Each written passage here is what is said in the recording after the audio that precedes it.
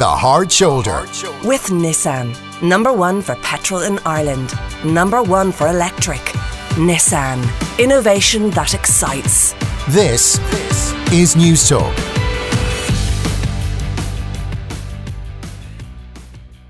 But another Oireachtas committee was meeting today. And it was the Finance Committee, and the chairperson of that, Fianna Fail TD John McGuinness of Carlow, Kilkenny, joins me now, because it seems there's a potential another serious cost overrun. And if you often watch news bulletins coming from the plinth TV, that is, you'll see the facade of the Dáil for some time now is a kind of sheet that looks like the Dáil, but it's not the Dáil. Behind the sheet is 15 million euros of work. But it seems that costs are out of control. The minister responsible, Boxer Moran, Kevin Moran, with responsibility for the OPW, has said that he's yet to receive an official figure for the final cost. Where do we hear that before?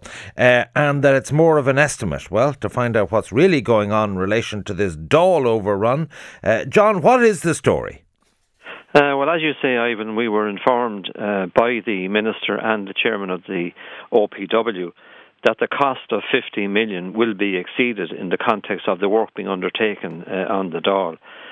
They were not able to quantify the level of overspend that would be incurred, and they were not able to give any information on it. So we don't know whether it's going to be €100, €1 million, or much, much more.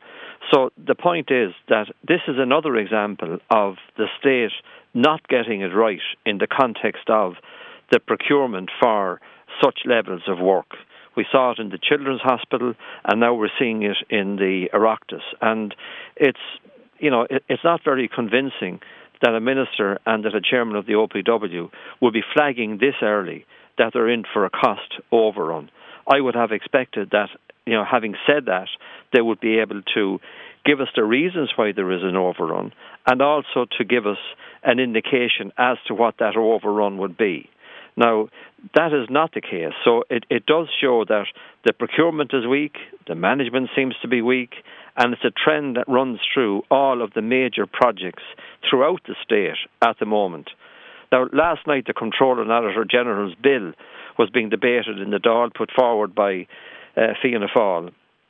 And I supported that bill, and it was giving the powers to the CNAG to intervene and to analyse the overrun, identify the amount of money, and to feed that solid information back to government from a very independent office. And the government are actually against the bill. So rather than, putting the strength of government behind such a development, sending a clear signal that government and departments want value for money and won't stop unless they get it. John, can you shed any light on what are the works that are taking place in the Dáil? What does the refurbishment entail? Is it plush seats in the Dáil bar? Is it new chandeliers? Is it the roof? Is it the stone finish? Or what is it?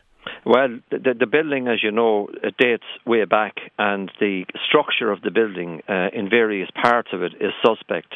I understand the floors need to be replaced, the chimneys are being dealt with, the roof, and indeed the weathering of the various parts of the property.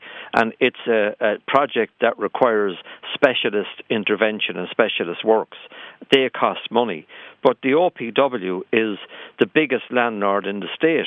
It also is the biggest property maintenance section within the state. And they should have, I think, a lot more information at their fingertips in terms of these costs, rather than just saying that there's going to be an overrun. It's similar to the Children's Hospital. The procurement end of it, the signing of the contract, in my opinion, wasn't proper. I think that any overrun in business is always catered for in terms of a risk model that they apply to it. I understand that the inflation that was factored into it may not be the 10 or 12% that inflation, building inflation in particular, is now running at.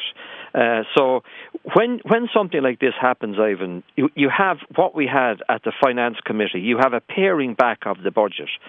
So there is a cut, for example, because of the Children's Hospital of €100 million this year.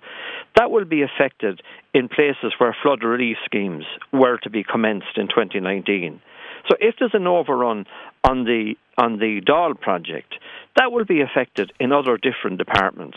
Right. On the Children's Hospital, they're looking for 3 million from OPW, 30 million from transport. That's the 99 million. From health. I have to, before I let you go, ask you about the Fianna Fail Parliamentary Party meeting last night. I'm aware of a statement that you issued at the Tonight Show in relation to Barry Cowan had a cut at you about people speaking about the confidence and supply, clearly inferring it was you, and that you were, speaking on a personal capacity, and that this was out of line. And Sean Fleming and Mark McSherry and the usual suspects have not been towing the line. If the party has a position, you mightn't like it in relation to confidence and supply. Surely you've got to, soldier with the team. And in soldiering with the team, you keep them on their edge by ensuring that they reconsider their position, like this case in terms of confidence and supply. We've seen the Children's Hospital, you've seen the discussion that we've just had in relation to the Dáil. Someone has to hold the government to account. And if the arrangement of confidence and supply is not working, I think it's fair for those of us in politics that are not sheep, that we would speak out and say, hang on a second, there's something wrong here. It's not working. The people are complaining. The organisation that we represent is complaining. And that's exactly what I was doing. I wasn't... what is the organisation's view on something like Simon Harris? Do they feel that you should try and table and support a motion of no confidence in him? No, my view on it was that Simon Harris has gone through all of this. It had cabinet approval, it had cabinet knowledge at the end of the presentation, that in the context of the presentation that Simon Harris had made. So it's the cabinet responsibility, but it's our responsibility to hold the cabinet and government to account. And I don't see that happening effectively enough through the confidence and supply arrangement. I don't see us extracting any price from the various government departments for this confidence and supply arrangement for the people that all of us represent. And as a result of that, these huge overspends that are taking place throughout projects throughout the country and the cutbacks that will follow are affecting people and their lives. And taxpayers, public money, they're watching that being squandered. And surely to God, that's enough for anyone to stand up and cry halt. Finally, it was speculated that you were interested in standing for the European elections in the South constituency, which takes in Carlow, Kilkenny. The notion was put about that TDs were discouraged or not allowed to stand. Billy Kelleher now is going before the convention. Brendan Smith up in Cavan the same. Are you standing, or what's the position, or do you feel you've been fairly treated as regards the allowability or permissibility of TDs to stand as MEPs? Well, if I wanted to stand, Ivan, the only person I would ask would be Margaret McGuinness in the context of whether I should or should not stand. But as of Europe, it has certain appeal. It's where all of the decisions are made, but it's not something that I am actively considering. But do you think TDs have been treated uniformly? I don't. And I think that if TDs want to go, they should be allowed go. And the parties that they represent should be strong enough to contest either the by-election or the general election if a vacancy should arise. What's happening here is we're trying to plan and plot politics without the intervention of democracy and people. And that doesn't work. All right, John McGuinness, the chairperson of the Finance Committee, get into grips. Not with a lot of answers in relation to another overspend, this time the refurbishment of Leinster House. I wonder, have they dealt with the infestation of the rats there? It's a quite separate problem. John McGuinness, as always, thank you.